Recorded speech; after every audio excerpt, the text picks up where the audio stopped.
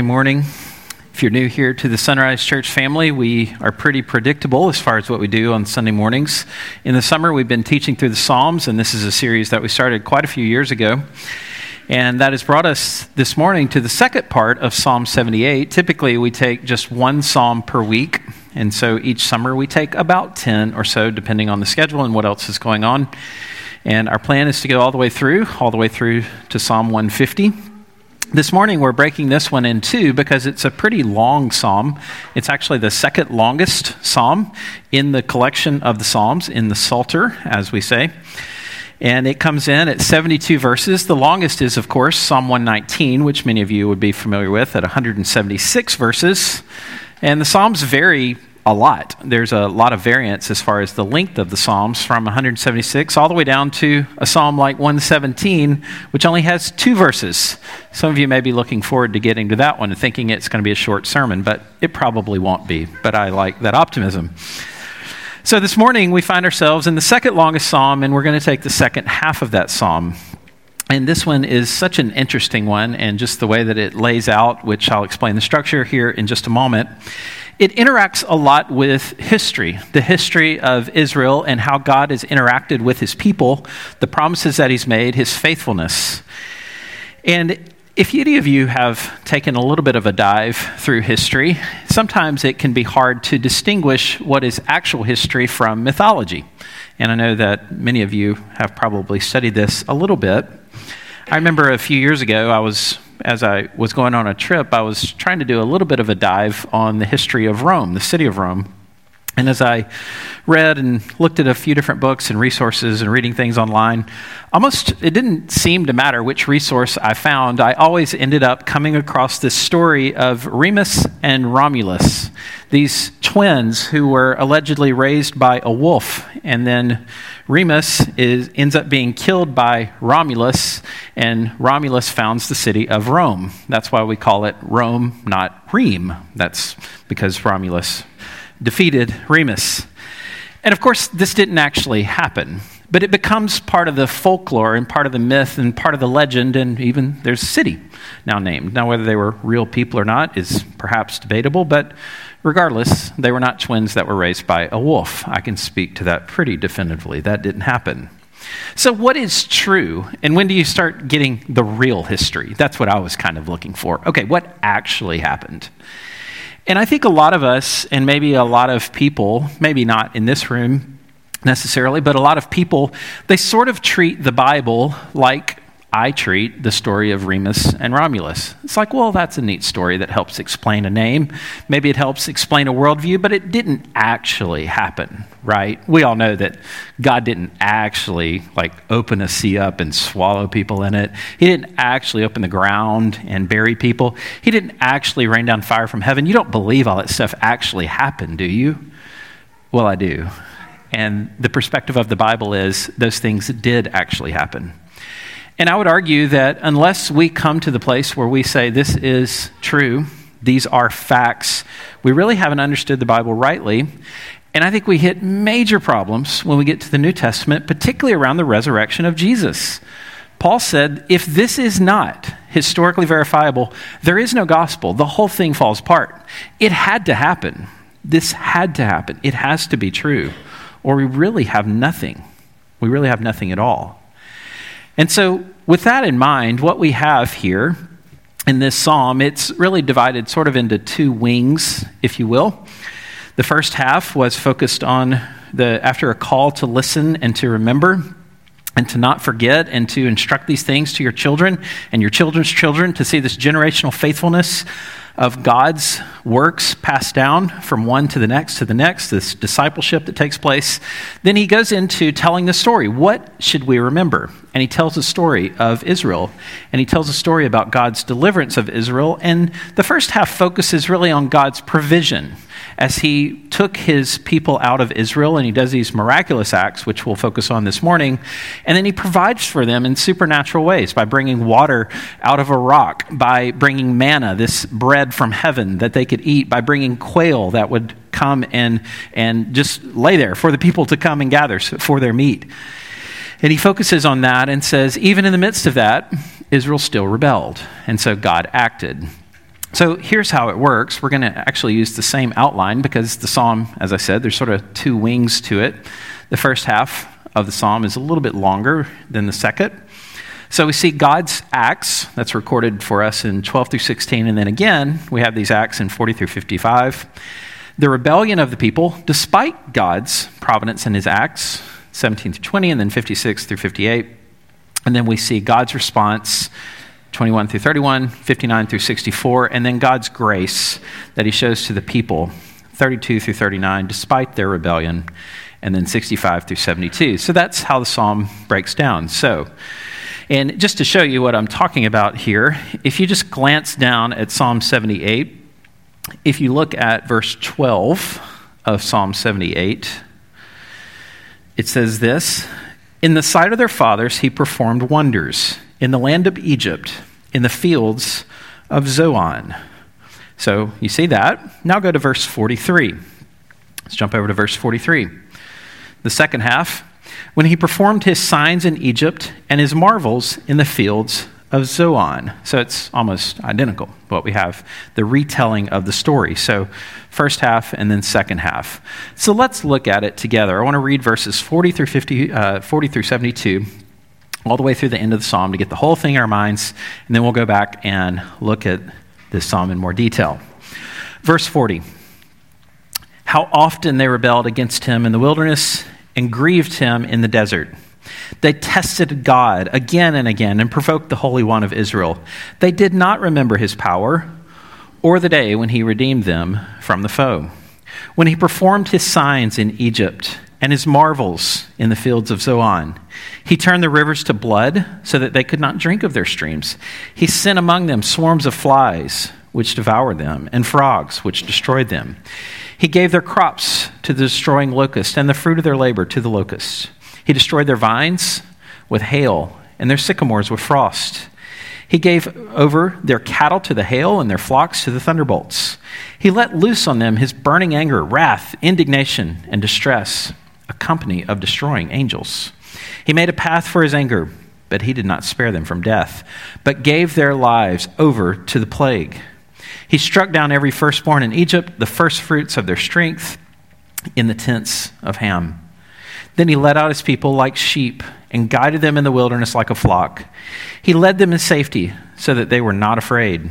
But the sea overwhelmed their enemies, and he brought them into his holy land, to the mountain which his right hand had won. He drove out the nations before them. He apportioned them for a possession and settled the tribes of Israel in their tents. Yet they tested and rebelled against the Most High God and did not keep his testimonies, but they turned away and acted treacherously like their fathers. They twisted like a deceitful bow, for they provoked him to anger with their high places, and they moved him to jealousy with their idols. When God heard, he was full of wrath, and he utterly rejected Israel. He forsook his dwelling at Shiloh, the tent where he dwelt among mankind, and delivered his power to captivity, his glory to the hand of the foe. He gave his people over to the sword and vented his wrath on his heritage. Fire devoured their young men, and their young women had no marriage song. Their priests fell by the sword, and their widows made no lamentation. Then the Lord awoke as from sleep, like a strong man shouting because of wine. And he put his adversaries to rout. He put them to everlasting shame. He rejected the tent of Joseph. He did not choose the tribe of Ephraim, but he chose the tribe of Judah, Mount Zion, which he loves. He built his sanctuary like the high heavens, like the earth, which he has founded forever.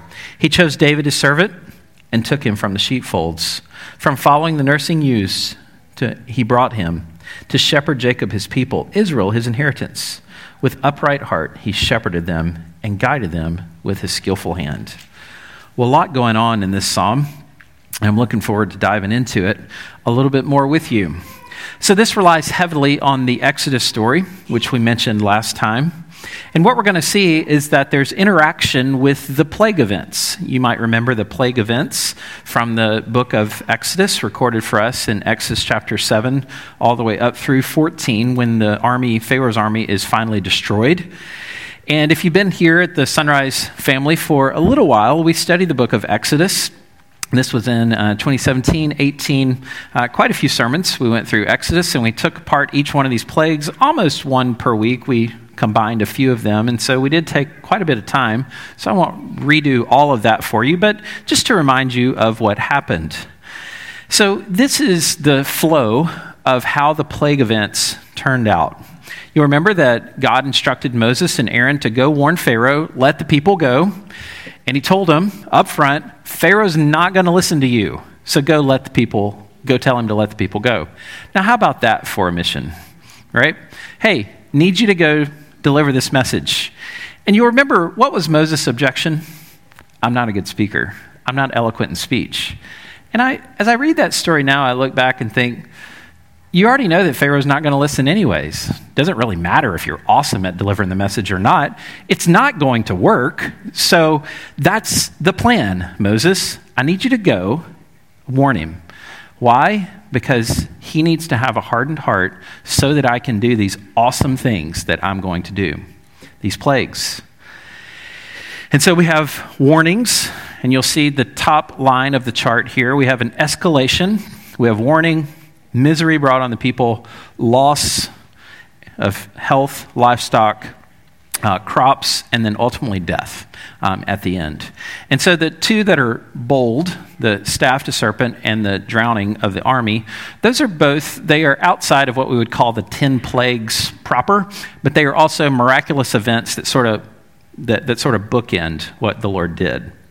And so each one of these, you'll notice that I have some of them underlined.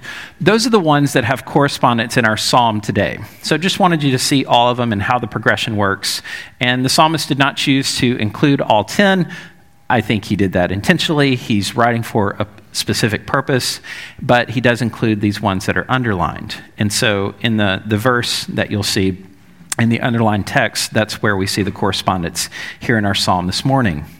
So you'll perhaps remember these. The Nile, the river that's turned to blood. And I think something else is going on here as well. And I made this case when we were studying the book of Exodus a little while back. I think something else is going on, that these aren't just random plagues that the Lord is doing. I think some of us read these and go, gnats? I mean, nobody likes gnats, but why gnats? Why frogs? Frogs aren't exceptionally scary, are they? Are you guys scared of frogs? I'm not. I heard a yes over there. I understand. They don't particularly strike terror into me, frogs. They might be in the way or annoying, but they're not particularly fearful things. Well, I think each one of these, they're actually intentionally designed because of this. Exodus 12 and verse 12. And on the gods of Egypt I will execute judgments. I am the Lord. And so each one of these plagues, I think, are very intentionally designed to take down one of the gods of Egypt. The Egyptians were pantheists. They believed in many gods. There was a plurality. There's a whole pantheon of gods. And so each one of these plagues, God is saying, those aren't real gods. I'm the real God. And he's establishing his dominance over each one of these. And I think that's what's going on. Just one example, the Nile River, going back to our chart, the Nile River was thought to be divine in and of itself as it brought life to the Egyptian people. And there were 3 gods, the pantheon of gods that were associated with the Nile. There was Hapi, the bull god that was connected and thought to be sourced in the Nile. There was Isis, the goddess of the Nile, and then Khnum, who was also the guardian of the Nile. And so as the Egyptians are watching the Nile get turned to blood, they just took out at least 3 of their deities. Well, this water is no longer useful to you. Hey, guardian of the Nile, fix your river. And of course, they can't. And so each one of these, I think God is very intentionally showing them, I'm the true and awesome God. John Currid wrote a book called Against Their Gods, and it's all about this, sort of exploring the context and history. And there's a lot more that we could say about that. We'll move on from that, but I think this is why this is so significant for the people. So we're reminded of these ones. So the Nile turns to blood, verse 45. He sent among them or that's 44, sorry. He turned their rivers to blood so that they could not drink of their streams. So that's allusion to the Nile. Verse 45, he sent among them swarms of flies, which devoured them, and frogs, which destroyed them. So this mass infestation of flies and frogs. 46, he gave their crops to the destroying locust, and the fruit of their labor to the locusts. So the locusts that move in, and this is still an issue today in places where locusts could move in and just devour crops, just almost overnight sometimes with massive swarms of locusts. I've often said that youth ministry looks like that sometimes. You'll have a whole spread of food in the kitchen, and then they just come through and it's like, it's just, all of a sudden it's just gone. Like there's, a couple of chicken bones left from the wings, and that's it. Stems from an apple or a grape or whatever. It's like, I feel like a herd of locusts just kind of moved through the kitchen, and now it's gone. And this is exactly what happened. Just overnight, it's gone. But they don't have the opportunity to run down to the grocery store and replenish. It's like if you lose your entire crop, you lose the harvest, it's gone. You've been defeated. You're in big trouble. So they lost part of their crop, at least, to the locust. But God's not done taking out their crops. He also took out some with hail. Verse 47, he destroyed their vines with hail and their sycamores with frost, their trees and their vines, the grapes. He gave over their cattle to the hail and their flocks to thunderbolts. They're warned that this is going to happen, that there's going to be a massive loss of life. And some of them heed the warnings. We learn that in the Exodus story, and many of them don't. He gave over their cattle, verse 49. He let loose on them his burning anger, wrath, indignation, and distress, a company of destroying angels. And this is moving us, he dedicates 3 verses here to the destruction of the firstborn. Verse 50, he made a path for his anger. He did not spare them from death, but gave over their lives to the plague. He struck down every firstborn in Egypt, the first fruits of the strength in the tents of Ham. So this was the final plague, of course. And it's where Pharaoh finally relents and says, fine, you guys get out of here. And Israel leaves. So the psalmist is here reminding us of this story. Incredible story. I would encourage you, if it's been a little while since you've read through the book of Exodus, just start right around chapter 6, 7, and read up through the end of chapter 15, and just be reminded of the incredible things that the Lord did to bring his people out. It is quite a story. I'm just struck by it every time I read back through it. Well, let's move on. We see that God, he acts with these plague events. He takes out the gods of Egypt. And then look at verse 53. So he leads them out, then he guides his people into safety so that they're not afraid, but then the sea overwhelms their enemies. He brought them to his holy land, to the mountain. The sea overwhelms the enemies. You remember, I told you last week that when Israel finally gets out, they finally leave Egypt. If you have Egypt here, it's on the North Africa, and there's a road that goes straight up to where Israel is now.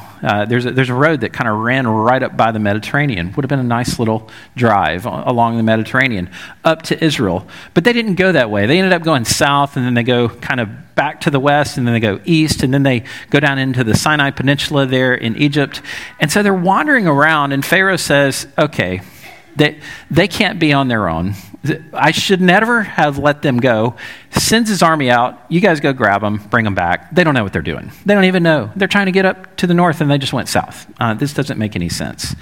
And we know that the Lord intentionally did this so that they are put with their backs against the water.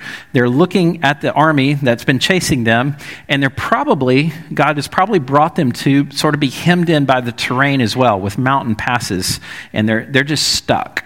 They're stuck. And that's the opportunity that God uses in order to open up the sea, brings Israel through, and then he closes the sea on Pharaoh's army. I want to read Exodus 14, 28 through 31. The waters returned and covered the chariots and the horsemen of all the hosts of Pharaoh that followed him into the sea. Not one of them remained, the whole entirety of the army. But the people of Israel walked on dry ground through the sea, the waters being a wall to them on their right hand and on their left. Now just imagine that experience. You're an Israelite. You got an army behind you. You're servant, slave people. You're not trained warriors. You can't take on the army.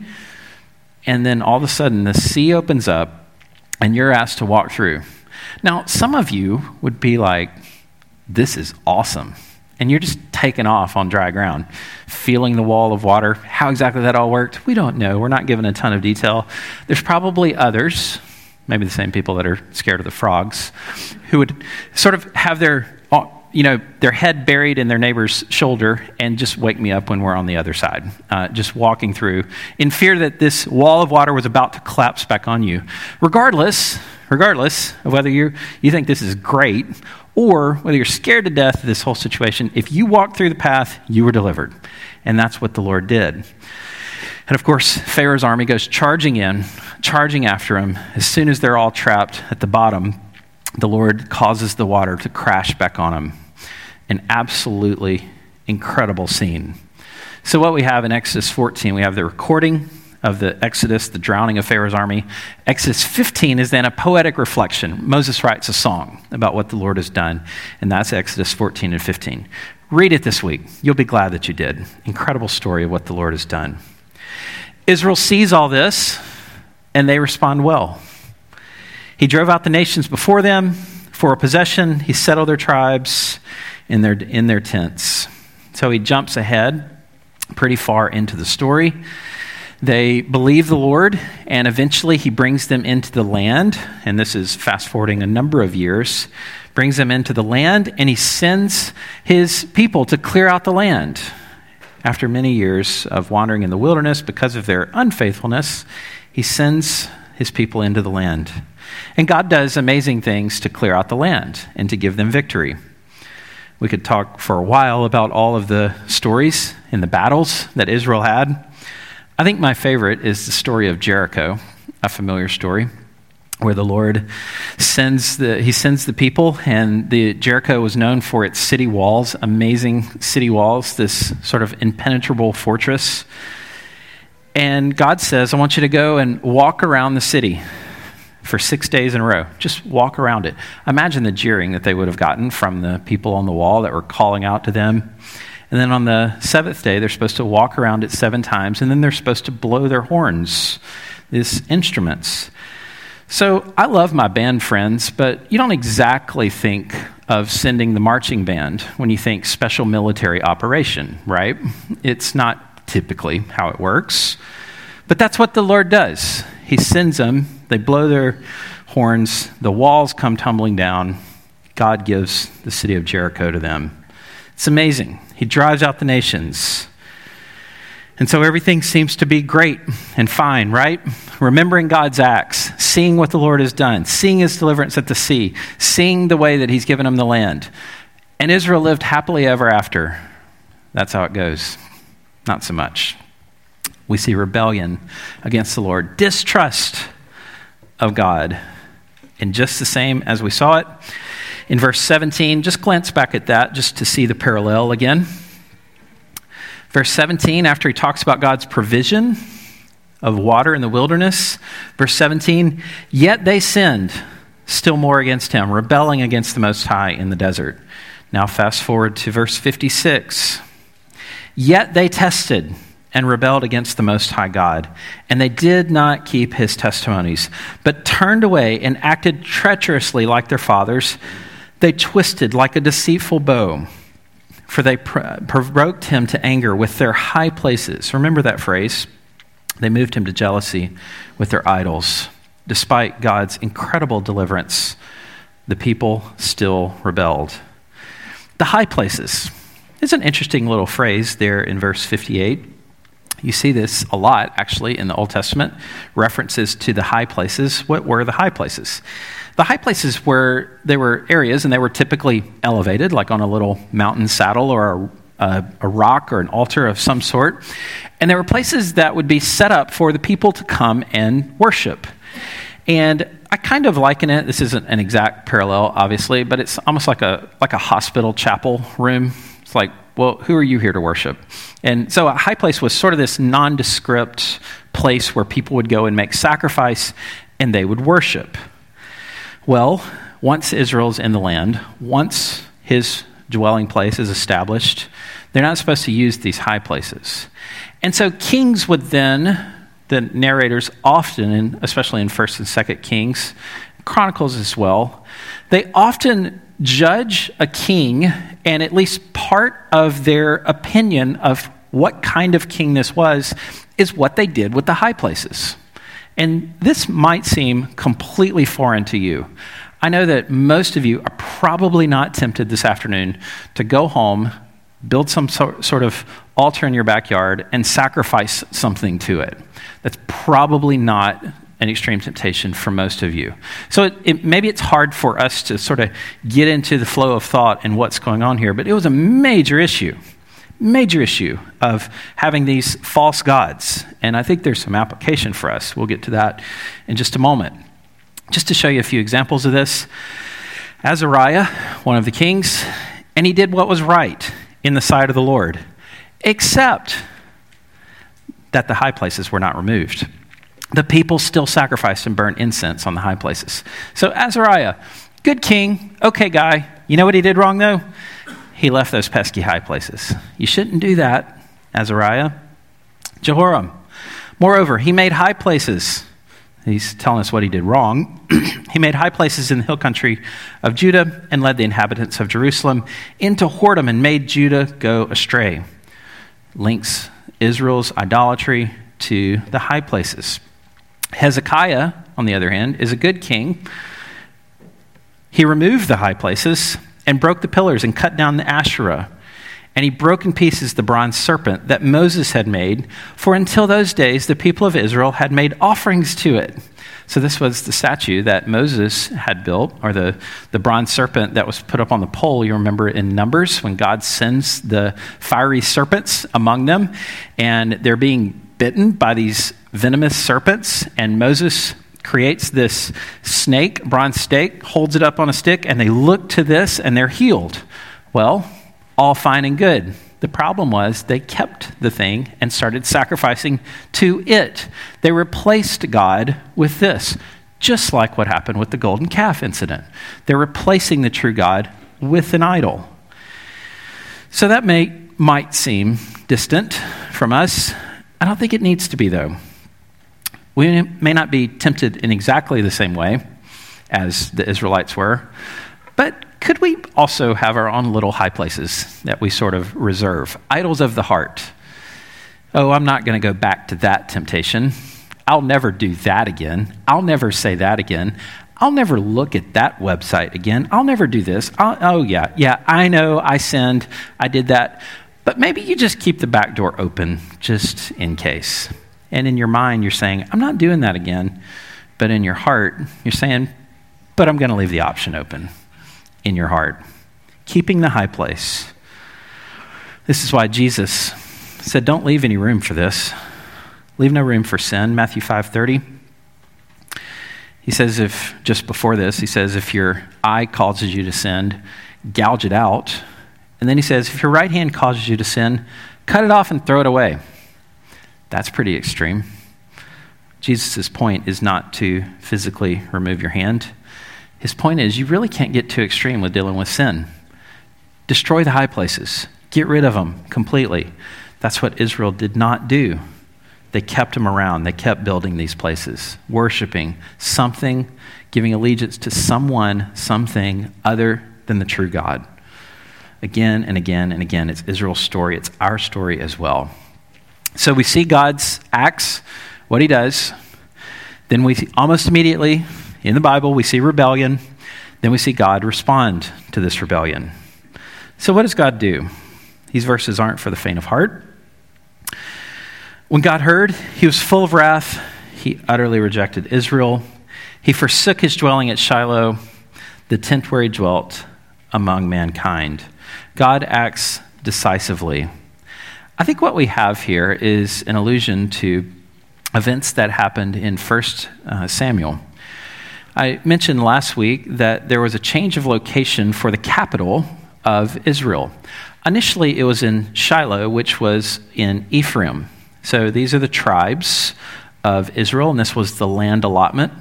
So we have Ephraim, and then right here where the red circle is, this is where Shiloh is. And so what happens is after Ephraim sins, Shiloh is ultimately rejected, and the capital is then moved, and the place of God's dwelling is then moved down here to Jerusalem.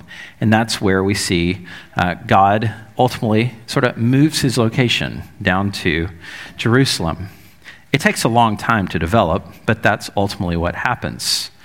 Jeremiah, reflecting on this many years later, says, "Therefore I will do to the house that is called by my name, in which you trust, and to that place that I gave you and to your fathers, as I did to Shiloh." Remember, Shiloh's in Ephraim. "And I will cast you out of my sight, as I cast out all your kinsmen and the offspring of Ephraim." Ephraim is ultimately one of the tribes that's lost to history. And Shiloh, God's original dwelling place, is relocated. They lost that because of their disobedience to the Lord. So here's what happens in 1 Samuel. If you want to track the story, you can look at this one. So in Psalm 78, verse 60, we just read this. "He forsook his dwelling at Shiloh and the tent where he dwelt among mankind." So he left there, and then he ends up going to Mount Zion.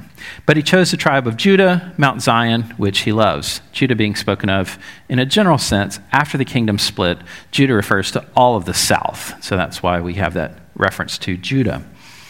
So in 1 Samuel, we have the story, and it's an unfolding story that's quite dramatic in its own right. Eli's the priest. He and his sons are rejected by the Lord for their disobedience, for their immorality. It's pretty bad. You can read about that. Samuel is then called by the Lord.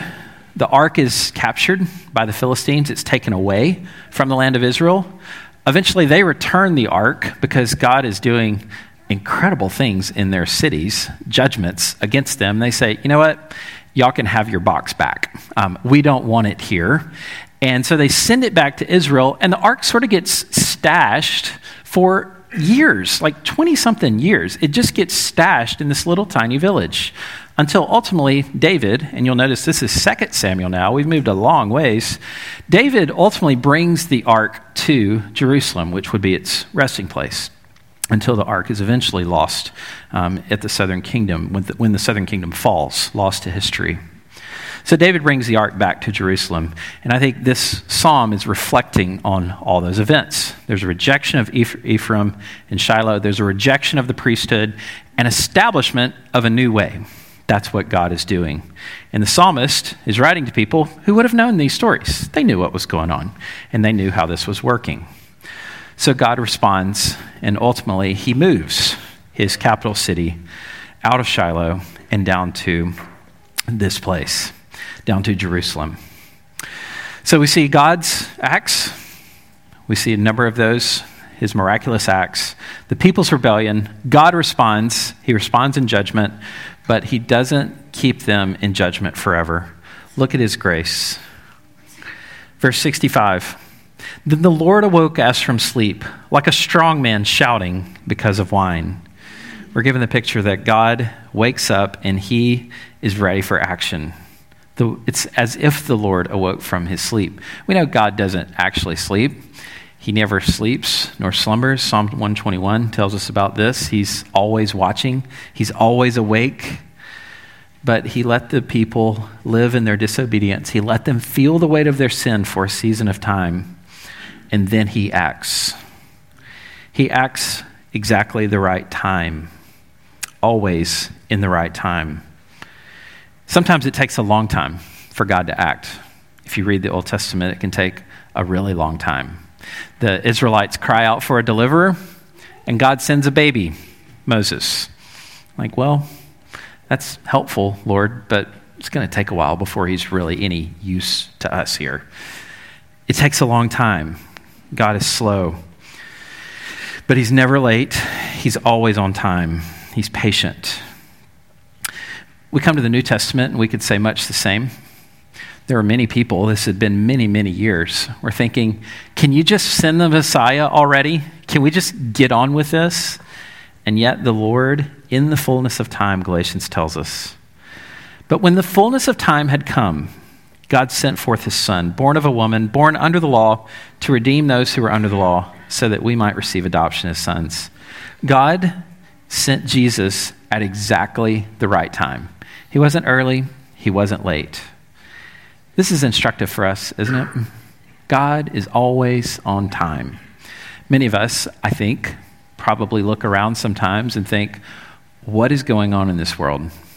What is happening? Is this place going to last? God is always on time. When is Christ going to return? I can't tell you exactly when Jesus is going to return, but I can tell you for sure he's going to return exactly on schedule. It's all part of the plan. Many people have tried to predict the exact timing of Christ's return. People like Harold Camping and others who have put a date on the calendar and said, this is when Jesus is going to return. Well, they've not been right yet, and they never will be right. When's this going to happen? It will happen exactly when the Lord intends it to. People are going to mock you for thinking that Jesus is coming back, especially when you start talking about some of the events around the second coming. People are going to say, you sure about that? Like Jesus, like from the Bible stories, he's going to actually return to earth? Right, yeah, sounds likely. Peter dealt with this in the first century. It's not new. He said, knowing this, first of all, scoffers will come in the last days with scoffing, following their sinful desires. They'll say, where's the promise of his coming?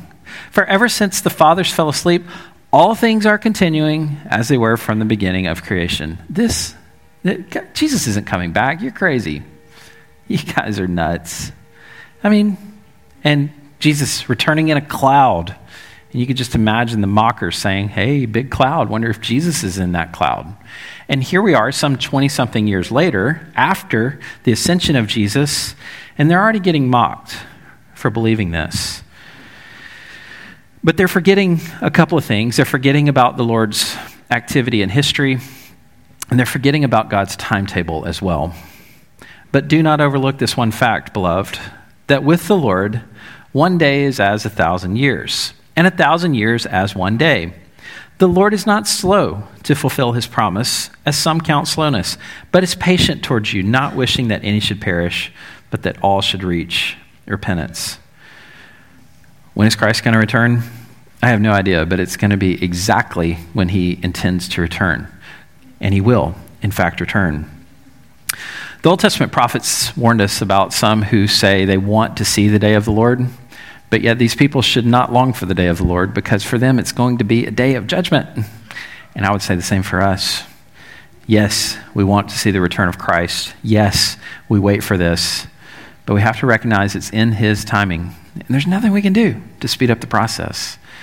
But it's comforting to know that the Lord is in control. He's worked in history. Look at how he's worked through Israel. Look at how he delivered his people. Look at what he's done in Christ. And then we also look forward to his return again. Let me pray for us. Father, we come today and we remember that you are God who has worked in history in the past. And Lord, we understand that you will come. You're coming yet again. And Lord, on that day, every eye will see, every tongue will be silenced.